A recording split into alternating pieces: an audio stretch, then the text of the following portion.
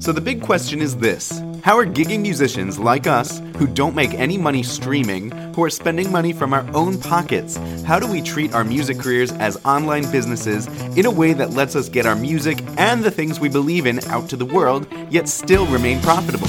That is the question, and this podcast will give you the answer. My name is Jared Judge, and welcome to the Gigging Musician Podcast. What's up, Gigging Pros? It's Jared Judge. I brought my microphone on top of the mountain today, still in my Arizona trip. And today I wanted to chat about avoiding burnout as a gigging musician. And I wanted to chat about this because, I'm sure every musician listening to this knows somebody, or maybe even feels this way themselves, who is feeling burnt out or jaded or frustrated and ready to throw in the towel. Whether or not you're a seasoned veteran who's been playing for 50 plus years, or if you're just getting into this gigging game and you realize it's not as easy or as glamorous as you thought it was going to be. And so I wanted to chat about it, and I'm actually in the middle of reading a book called There's a Customer Born Every Minute. It's about the life and times of P.T. Barnum, the circus guy. And I thought it was super relevant to share because I got to this point where the book is written by Joe Vitale. It's like he's doing kind of an analysis piece of P.T. Barnum's life and what P.T. Barnum did so well that basically helped him create an empire that, we still hear his name all over the place, even though he died over 100 years ago. And one of the pieces of information that I got out of this book was that Barnum loved his customers. He loved who he serves on a daily basis. It was his job to love them as much as he possibly could and delight them in, any way possible. And there was a story of, Barnum, somebody once said to Barnum, customers being a jerk to me. And Barnum said, well, the customer is paying you for the right to be a jerk to you. And they're being a jerk to you because you're not serving them well. You didn't satisfy their expectations. And so how does this all relate back to music? Well, as you know, my philosophy on gigs is that gigs are not just another gig. You are serving a customer with your music. Whether or not that is a bride and groom trying to kick off their marriage with a, live music experience, or if it's a corporate event planner trying to delight their clients and encouraging them to continue having a lifelong relationship with their business, or even a bar or restaurant manager whose main business goal is to bring in more customers to buy food and drink and keep them drinking there for a long time. That way they come back and become lifelong customers. So these are our customers as musicians. And the sooner we accept that, the more success we will have booking gigs, specifically booking the high-paying gigs, because we are niching down and serving these customers at the highest level, which means we can demand a premium price. And so burnout happens when you don't love what you're doing.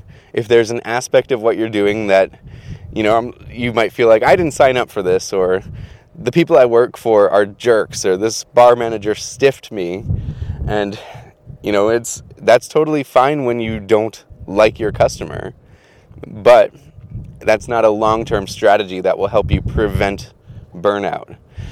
So how do you do that? How do you prevent burnout in this specific way? And the answer is either find the customer type that you love serving, or find a way to shift your mindset so that you do love the customer type that you are serving currently. So for my group, Dream City Strings, we serve brides and grooms getting married, and we serve them at a very high level through a very thorough planning process. In fact, the whole Book Live software was designed around my experience booking and planning wedding gigs and then coordinating them. And so our process of consultation and loving our customer is very thorough, very in-depth.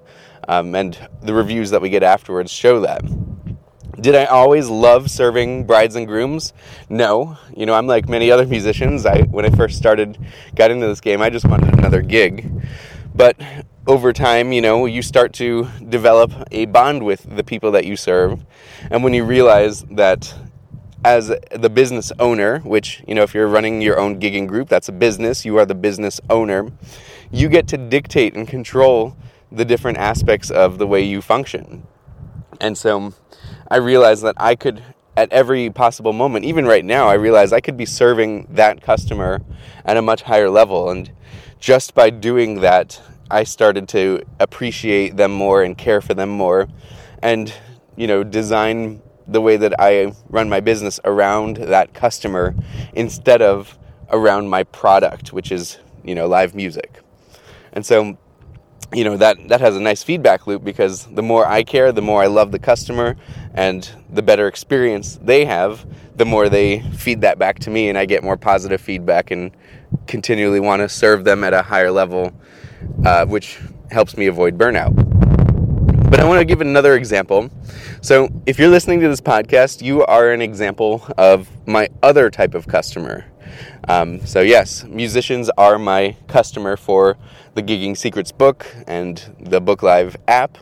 And, if I be honest with myself, I didn't always love my fellow musician as I should have.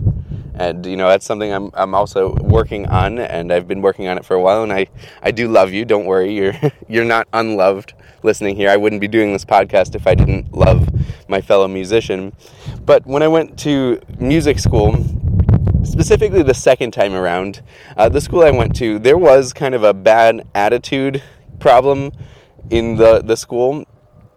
And, I probably contributed to that. I'll be honest with you about that. But in general, there was a lot of competition between different musicians, and it didn't manifest itself in a positive way that caused people to get in the practice room and really try to top one another.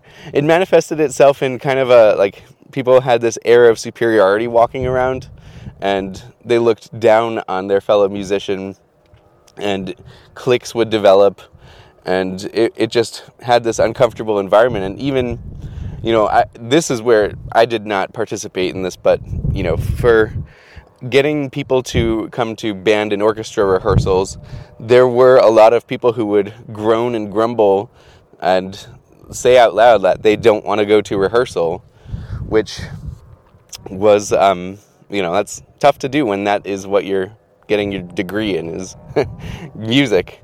And so that was tough to be around, when people would complain about the very thing that they're paying thousands of dollars to get a degree in. And so just that negative atmosphere kind of hurt my ability to love my fellow musician at that time. And it's taken me a little bit of time, and also just talking to more musicians and serving them, that has helped me get over that. But there are things that can damage your love for your customer. Like if you're a bar or a club musician and a club owner stiffs you, that can, how are you supposed to love somebody who stiffs you? But you have to get over it. I had to chat with more musicians. Once I graduated and got out of that atmosphere, I surrounded myself with musicians that I do love serving, and not all of them have bad attitudes, and that helped repair my love for my fellow musician. And it helped me celebrate their wins more. When somebody would win an audition, instead of being jealous about that, I would be so happy for them, because how can you celebrate your own success when you can't even celebrate the success of somebody around you? And so, love your customer fiercely, because they are your customer. They are, aside from your regular family and your pets, they are the people that you will be surrounding yourself with the most. And by just shifting your attitude a little bit and understanding, how can I position this, or how can I frame this thought in a way that helps me love and serve my customer better, that's going to help you avoid burnout. And if you're not willing to do that, well, then, you're going to have a very difficult time maintaining a positive attitude as you play your gigs or book your gigs. And quite frankly, it will affect your success at booking gigs. So if you want to be more successful, love your customer better, and With that, I want to close by saying I do love you, the musicians who are listening to this. I love my customers, and I'm continually working every day to find ways to love them more and serve them at a much higher level. So I hope this was helpful. If you liked it, leave me a comment. Make sure to subscribe and like this podcast. And by now, if you don't know, I'm giving away a free copy of my book, Gigging Secrets. You just have to go to giggingsecrets.com, pay a little bit of shipping and handling, and it'll arrive at your doorstep. And then you have all of my secrets of how I book and play over 6 figures of gigs. So get that today. And remember, you are just one gig away.